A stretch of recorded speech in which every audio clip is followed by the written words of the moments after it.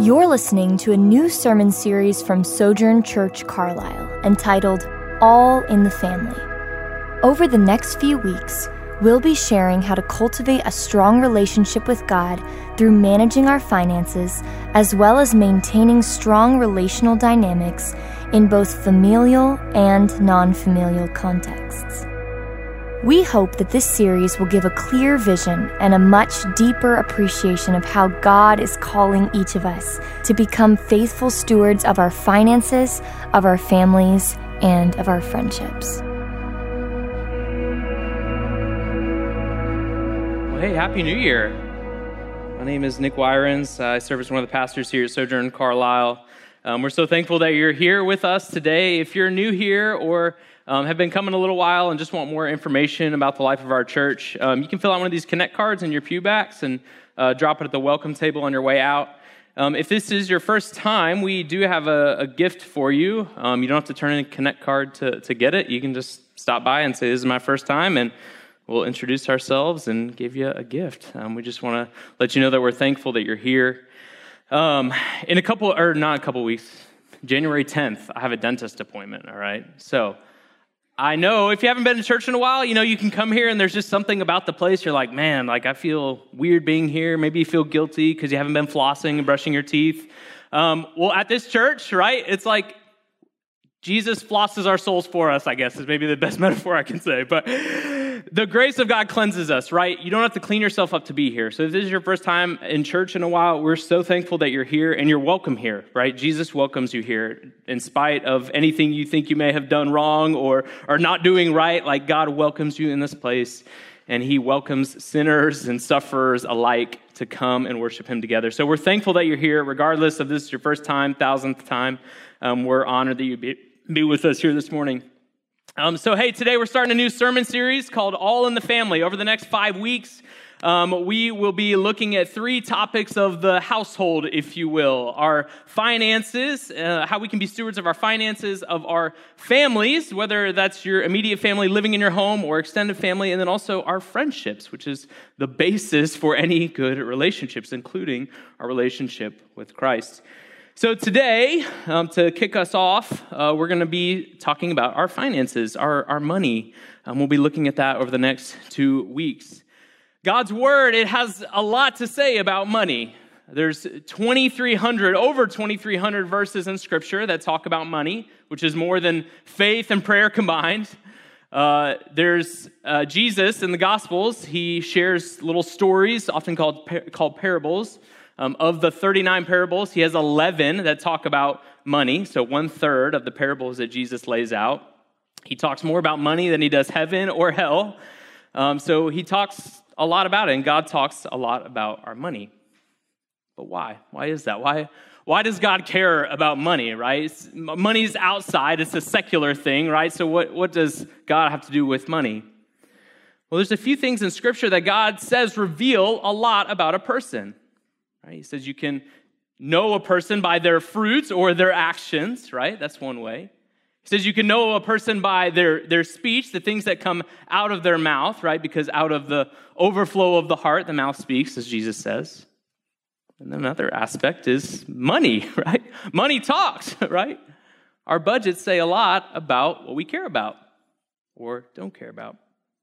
That's why Jesus says in Matthew 6:21, where your treasure is, your heart will be also. If you didn't know, that's a verse in Scripture, not just a Mumford & Sons line, right? God cares about money because it oftentimes can serve as the litmus test for what really matters to us.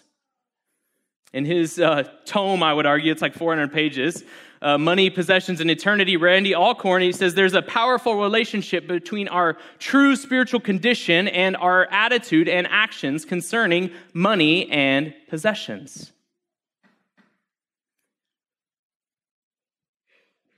Now, as soon as I bring up the topic of money, many, if not most, you probably have some visceral reaction, right?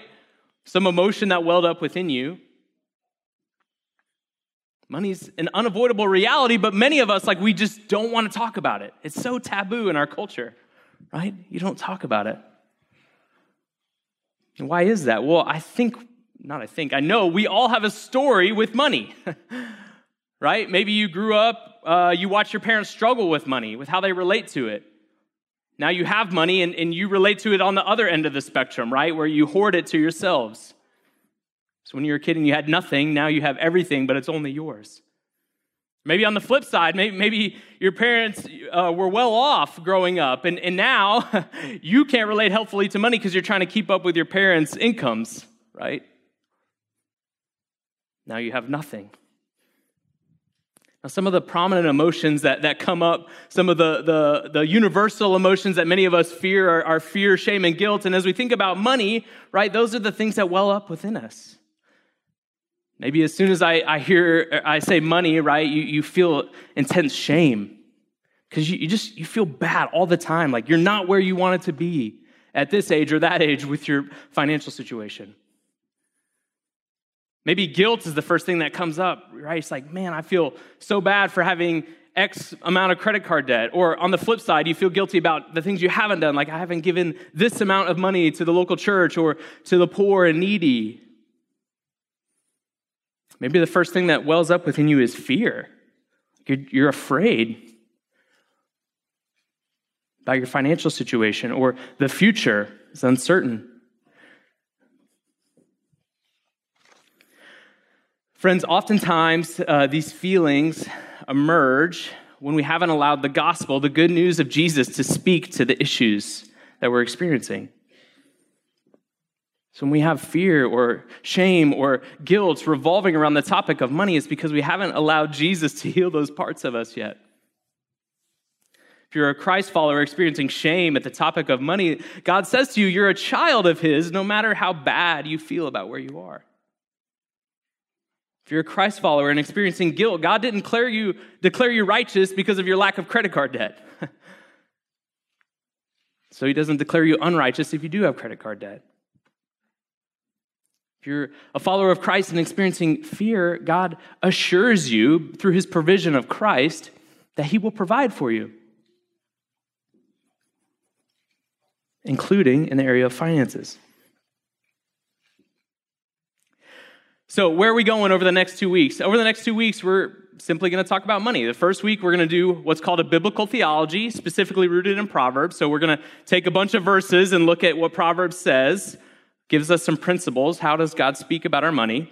That's what we'll do week 1. Week 2, talking about finances, we'll do what we can call a practical theology, right? Like, what does God's word say to our everyday? How do we take what's up here and apply it? How do we move it from our brains, this intellectual thing, to our everyday practice? Now, by God's grace, the things that you hear over the next 2 weeks, right? Again, back to the dentist, it's like, I'm not going to condemn you, I hope, right? So please don't hear condemnation, but hear invitation. If there's things that you hear that, rather than take them as like affronts to you, right? Just say, okay, God, maybe you're inviting me to something here, okay? And then if there is something that sticks in your craw a little bit, like ask why, right? Does this bother me because I'm not living up to some expectation, or maybe a part of my story hasn't been healed yet? Or is God inviting me into something, right? God's grace comes to us, right? No matter where we are, but it also doesn't leave us there, right? So oftentimes, things that we may feel as condemnations are really just God inviting us into something. So over the next couple weeks, if you hear something that feels condemnatory, again, please, I apologize in advance. It's not my intent. I'm happy to talk more if I am confronting you in some way. I would love to apologize, but please hear these as invitations. And then the last thing, kind of prefatory remarks, because I know money's weird, right? I heard the pews creak as soon as I said it. But this is bigger, right? The next 2 weeks, they are bigger than trying to get you to give more to the church, okay? Y'all hear that? This conversation about money is bigger than trying to get you to give more money to the church. Part of every person's story, if you've been in the church, right, there's probably a chapter in it, even if you haven't been in the church, there's probably a chapter in it that says, money matters, chapter 4, the church is messed up, right? Maybe you've seen embezzlement, right, in a church. You've seen the preachers in sneakers Instagram, right, where it's like $20,000 sneakers they're rocking. There's all these things that we relate to as people, and we watch the church, and it just makes us feel icky, kind of, right? So we have weird relationships with the church. Maybe on the other end, it's like all you've seen is televangelists who like tell you to throw a couple bucks in the jar for their televangelism ministry, and then God will return it, right? It's like this prosperity gospel, and that makes us feel weird, right? So there's probably a chapter in your story of money that's related to the church that's not great. But again, hear me. This conversation is bigger than trying to get you to give money to our local church. Okay? You guys with me on that? Yeah? It's so much bigger. Because money relates to every area of life that we deal with, right? It touches much more aspects than just the local church. So, with all the prefatory remarks, we're going to dive in. But before we do that, let me pray for us. God, we thank you for the opportunity to gather together as your saints. We thank you that you've called us out of darkness into the marvelous light of Christ. God, we do thank you. There's a lot of things in Scripture that you don't talk a ton about, and we have to prayerfully consider what they mean, but you talk a ton about money. And we thank you that you invite us into a better way of stewarding our money, our resources. We ask that over the next couple weeks and then over the next 5 weeks as we unpack our sermon series, God, that as we step into this new year, we would be invigorated and we would pursue maturity as a people, that we would grow more and more like Christ every single day. We ask that you bless our time together as we study your word. And we pray this in Jesus' name. Amen. All right, so if you have a bulletin, you can open that up and follow along. It's a classic 8-pointer today, so not exactly what the homiletic professors tell you to do. But anyways, we're going to be looking at the book of Proverbs, right? So again, a biblical theology is looking at what the Bible says about a topic. Now, you can do that broadly, looking at Genesis to Revelation, but again, there's 2,300 verses, so I thought that might be a little much for us today. So we're going to narrow the scope a little bit and look at Proverbs and see what Proverbs says about finances, about money, about wealth. The beauty about Proverbs, right, is that it enters into the gray of life, right? A lot of us, we want black or white, do this, don't do that. But with money, there's gray, right? There's this area we have to navigate where there's just complexities in life. And I love Proverbs because it's wisdom literature, right? It enters into that gray of life for us and helps us to navigate. So with that said, let's just dive right in. I'm deeply indebted to pastor, author Kevin DeYoung, right? He had a great article on Proverbs and money. So shout out to him. But let's hop in. The rich and poor, the first thing we can talk about money is talking about the rich and the poor, right? They're more alike than you think. Okay, if you look at Proverbs 22:2 and 29:13 with me, rich and poor have this in common. The Lord is the maker of them all. Again, we see it in Proverbs 29, the poor and oppressor have this in common. The Lord gives sight to these both. So the reality is that the rich and the poor, those who have lots of money and who have little or no money, have the same standing before God. Okay, both are created by God. Both are called to be stewards of God's resources. And both have the capacity for righteousness and unrighteousness. Poor and rich are both made by God, sustained by God, saved by God, Lord willing, and judged by God. The amount of money they have does not matter.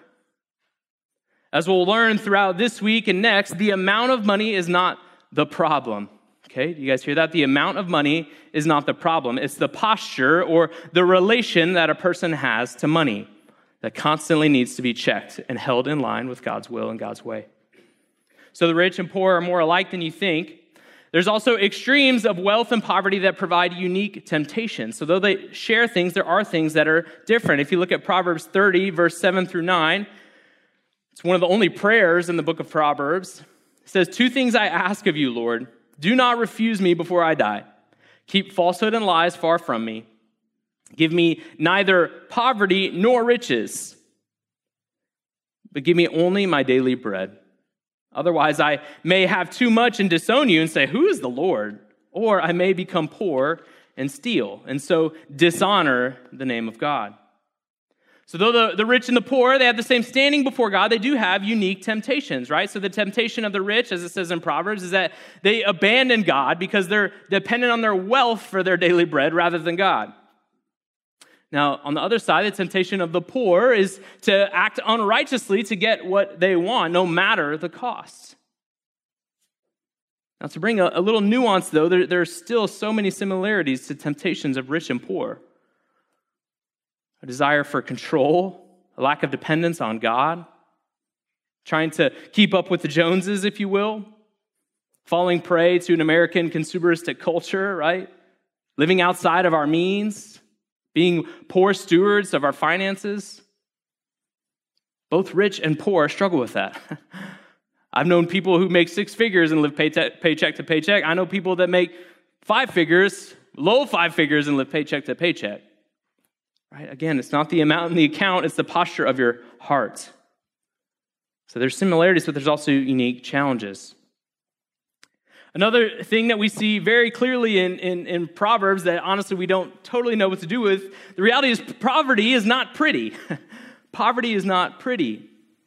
Proverbs 10:15 says, "The wealth of the rich is his fortified city, the poverty of the poor is their destruction." Proverbs 14, "A poor person is hated even by his neighbor, but there are many who love the rich." Proverbs 19, "Wealth attracts many friends, but a poor person is separated from his friend." We don't really know what to do with that. It kind of feels weird. It feels like that is different than what God says elsewhere. But we need to understand, friends, there's kind of 2 poles that we can walk, right? There's the prosperity theology that says, God will bless you with lots of financial resources, but there's also a poverty theology that says, God will love you more if you're poor. We need to be careful to walk the fine line because those are both extremes. One of the things that I worry is happening in the church is that many of us feel icky if we have money, right? It's we feel like if we have any type of money whatsoever, then we're doing something wrong, right? Or God loves us less, so we need to be poor, right? Or act impoverished, which we'll see in a second, as Proverbs says, don't do that. If we act in a way that is outside of our reality, right? Do you guys see that? If we act in a way that's not true, we can't allow God to speak to our real reality. If we try to act like we don't have money or act like the money we have is super bad and icky, then we actually can't steward our money well. You guys, do you hear that? Does that make sense to you? Right? We can't steward something if we're unwilling to look at it or touch it. So we need to be careful, right? We don't want to have a prosperity theology that says drop money in the bucket and you're good. We also don't want to have a poverty theology that says if you're poor, God loves you more.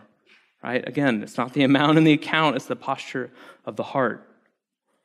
The reality in Scripture, friends, and we see this, is poverty is hard, plain and simple. We need to remember on both sides of the spectrum, God doesn't look at somebody more as an image bearer because of a certain thing, right?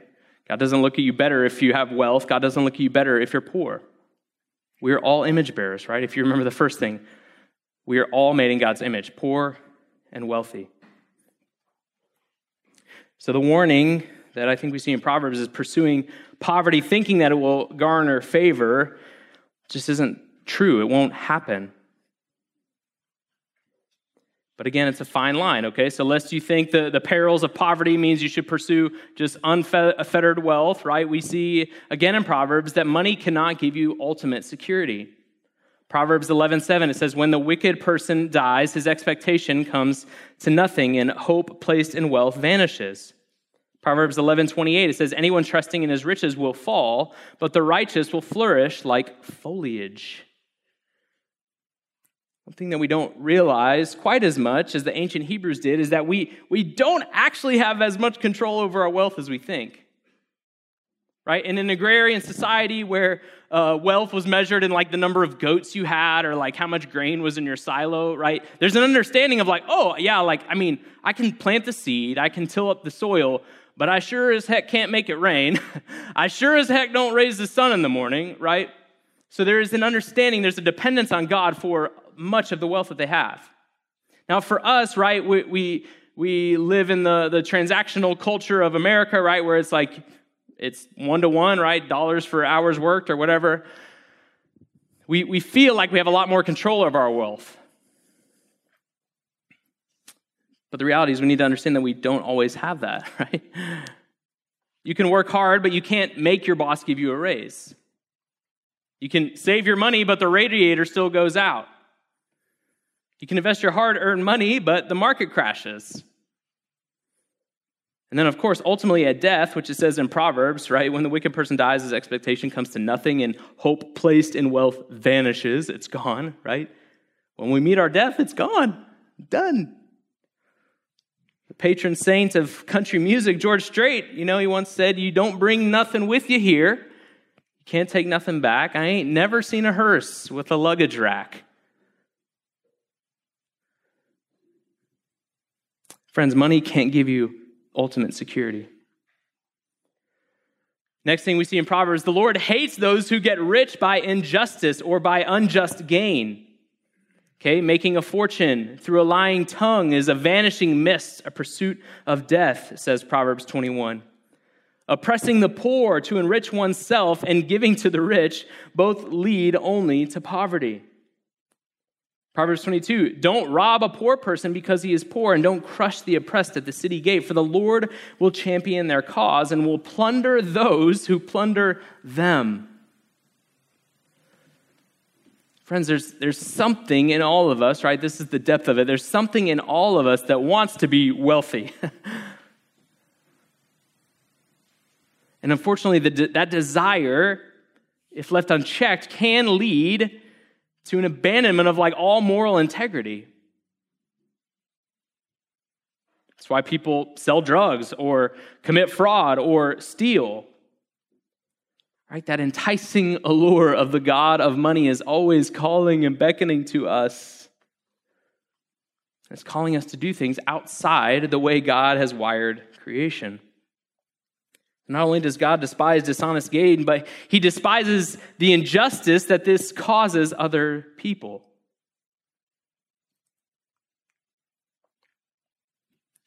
Proverbs says, those who plunder the poor will be plundered by God.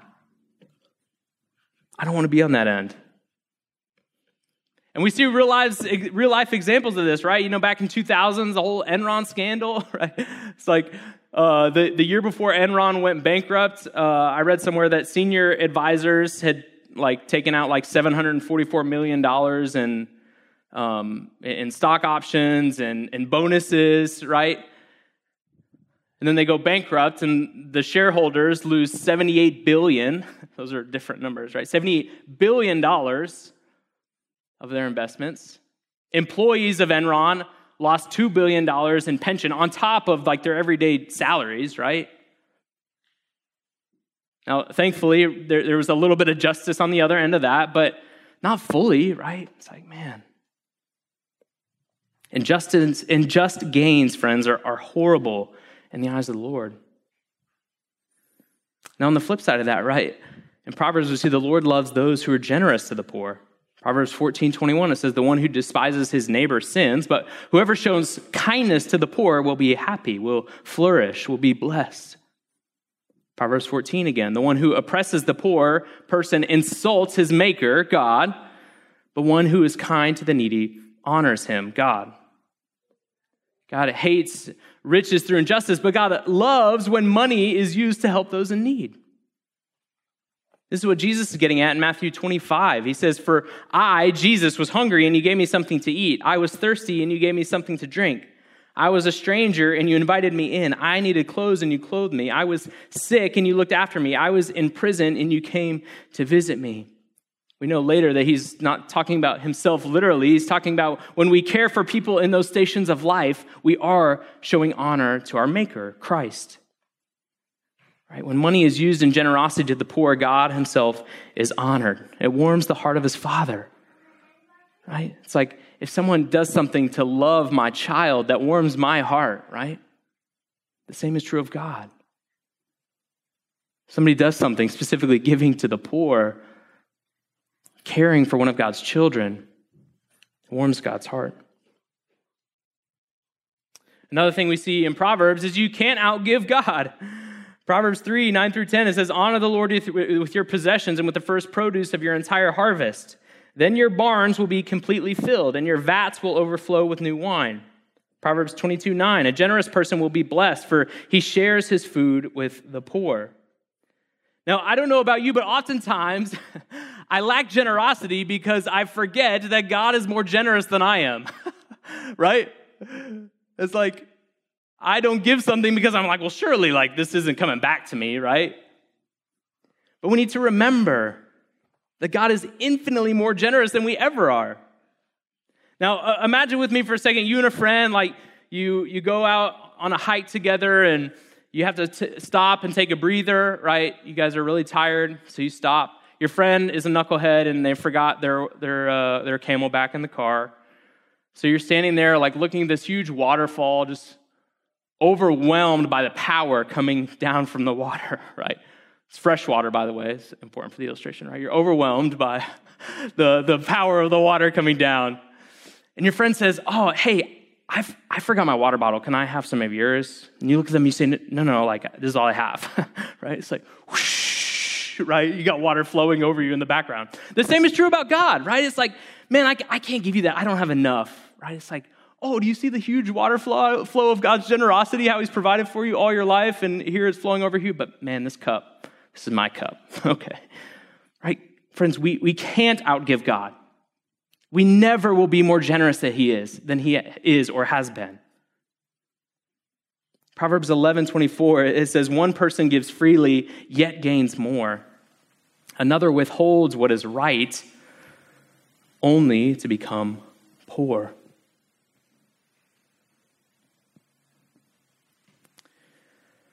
Our seventh principle, if you forgot what number we're on, you guys can laugh. It's okay. It's cool. It doesn't have to be so stuffy in here, right? All right. Proverbs says, hard work and good decision-making usually, right? Principles, not promises, usually lead to increased prosperity. Look at some of these. Proverbs 10, verse 4, idle hands make one poor, but diligent hands bring riches. Proverbs 13, wealth obtained by fraud, again, back to Enron, will dwindle, but whoever earns it through labor, through good hard work, will multiply it.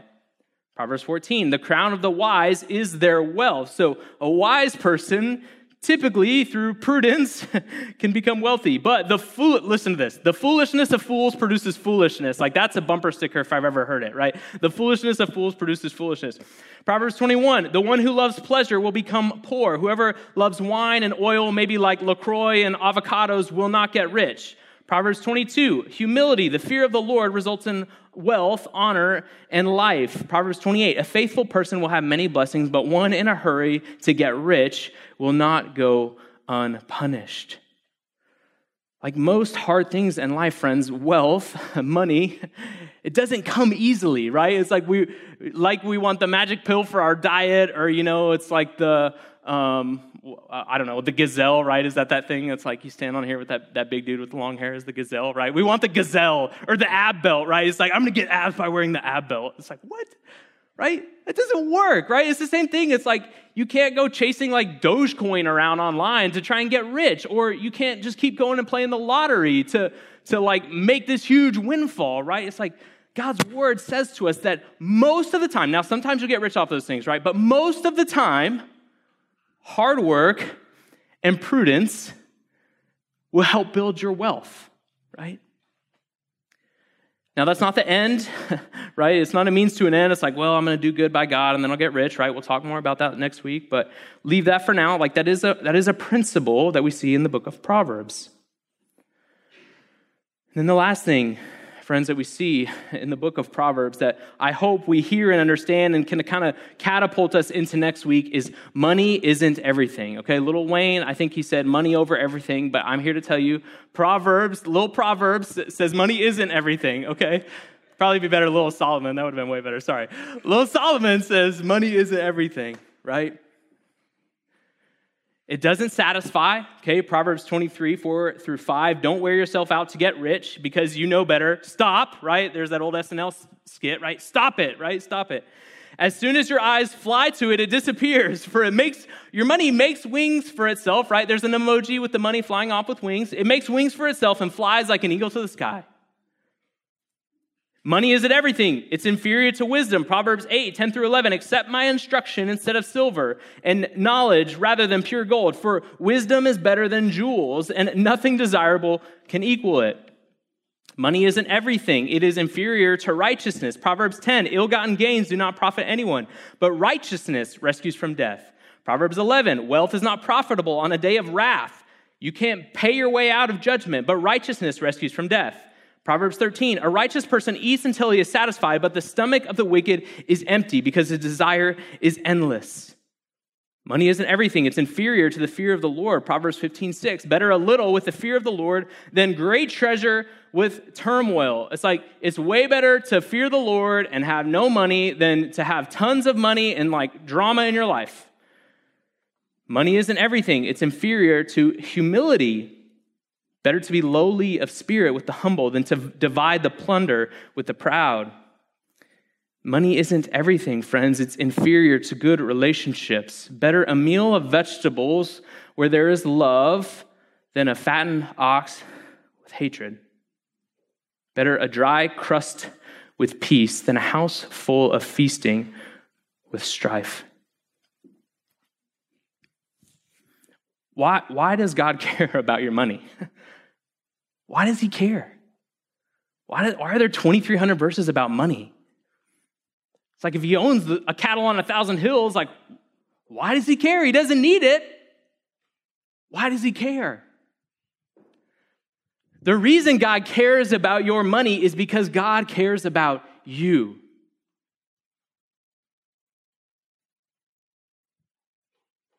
Back in July of this year, a survey was done, and the number one stressor for people was finances. 73% of people said finances were their number one stressor. The next thing was politics at 59%. What if God didn't care about your money? It's 73% of people, that's the thing they stress about most, and your God doesn't care about it. That's not a God I want to serve, right? That doesn't feel like a God who loves me if one of my greatest stressors he just doesn't care about. What if God didn't care about the one thing that we're all scared to talk about? When was the last time you had a conversation with anybody about money outside of your spouse? Probably feels lonely, right? It's more lonely if you don't have a God that cares for you or cares about your money or how you relate to your money. What if God didn't care about one of the things that brings up just immense shame and guilt and fear that we all wrestle with? What if he didn't care about that? Friends, God cares about your money because he cares about you.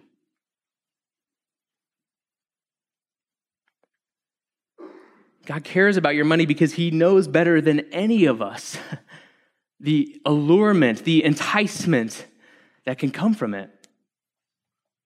Right? If you don't believe me, look at how seriously Jesus takes money in Matthew 6. He says, no one can serve two masters, since either he will hate one and love the other, or he will be devoted to one and despise the other. You cannot serve both God and money. Now, do you see that, right? In Jesus' way of speaking, he's putting his competitor as money. Do you see that? Obviously, we know money doesn't hold a candle ultimately, but that's the competition. That's the level that he raises money to, the seriousness, the enticement, the worship that we can give it. I think Jesus takes money more seriously than we do a lot of times, and more spiritually than we do a lot of times.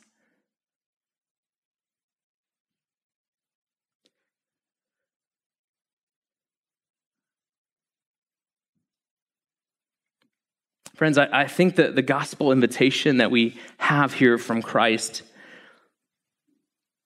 is first to take seriously, right, the power of money, but then also to invite Christ in. right? Colossians talks about how Jesus ashamed the principalities and the powers, right? He crushed all the other gods, all the other things that can sit in his seat, if you will. He crushed all those other things so that we would not become enslaved to those things, but rather that we could submit to his way to experience flourishing. Later on in this passage, after Jesus says you can't serve two masters, he goes on to gently remind you who he is, right? Matthew 6:31 through 34. First, he talks about the birds of the air. He's like, man, how much better am I going to take care of you than some silly little birds, right? It's they're so dumb they fly into windows. It's like, I'm going to take care of you more than them, right? He said, look at King Solomon, right? Look at how great he was clothed. I'm going to do that to you. I'm going to take care of you. And then he says this, right? An invitation. It's if you're afraid, if you feel guilty, if you're ashamed, he says, friends, don't worry. Saying what am I going to eat? What will I drink? What will I wear? He says the Gentiles eagerly seek these things. So those who don't know me eagerly seek all these things. But your heavenly Father knows that you need them. In verse 33, he says, seek first the kingdom of God and his righteousness, and all these things will be provided for you. Therefore, don't worry about tomorrow, because tomorrow will worry about itself. Each day has enough trouble of its own. Friends, I think as we heed Jesus' invitation to submit to the kingdom and its righteousness, what happens is we realign our hearts to King Jesus rather than King Money, right? And when we do that, I think two things happen. One, we can really finally see that God does provide for us, that he does take care of us. But then we also have our desires realigned, right? We realize, maybe I don't need a 10th back scratcher, on Amazon, right? It's no, you're okay with 9 back scratchers, maybe 1, right? It's the opulence, right? We'll talk about consumerism next week. But we realign our heart's desires to God. We then can remember, it's my identity is not in the rolling numbers of my bank account going up and up. Or on the flip side, my identity is not in the negative credit card debt I have.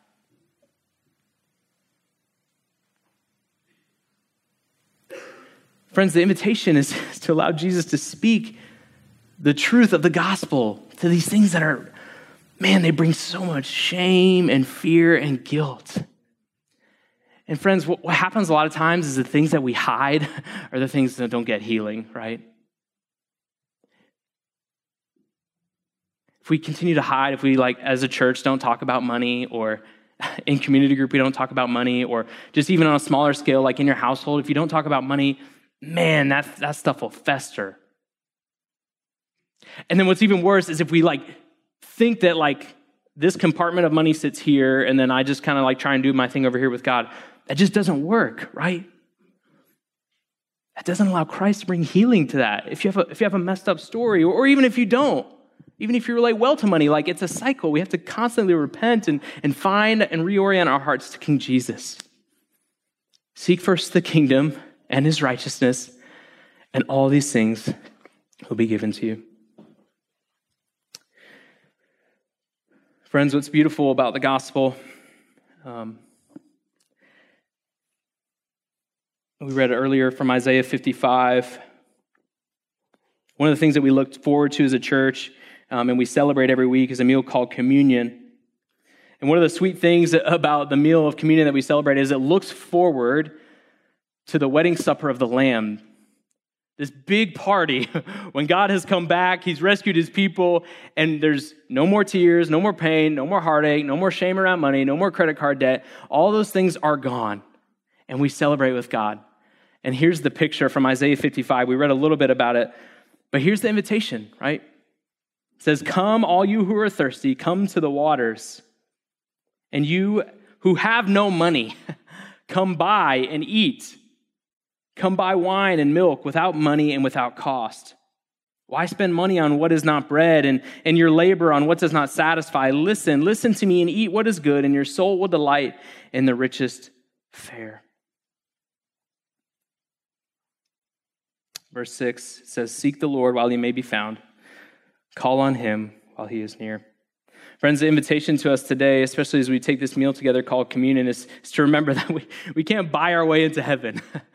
Just like we can't indebt our way out of heaven, right? The wedding supper of the Lamb is an invitation. He says, come and eat, come feast. You who have no money, feast on me. If you want to partake in this meal called communion, there's individual servings in the pew backs in front of you. If you're not a Christian, I ask you to abstain from taking this meal, not because we want to exclude you, but this meal is for those who are about the reality of Christ. If you would like to take communion at some point because you are or consider yourself a Christ follower, talk to me or Pastor James after the service, and we'd be happy to let you know what that means and what that looks like for you to take a step of repentance towards Christ so you can take communion even next week. On the night that Jesus was betrayed, as he was eating with his disciples, he took bread and blessed it and broke it, and he gave it to his disciples, and he said, take and eat. This is my body. Let's take and eat the bread together.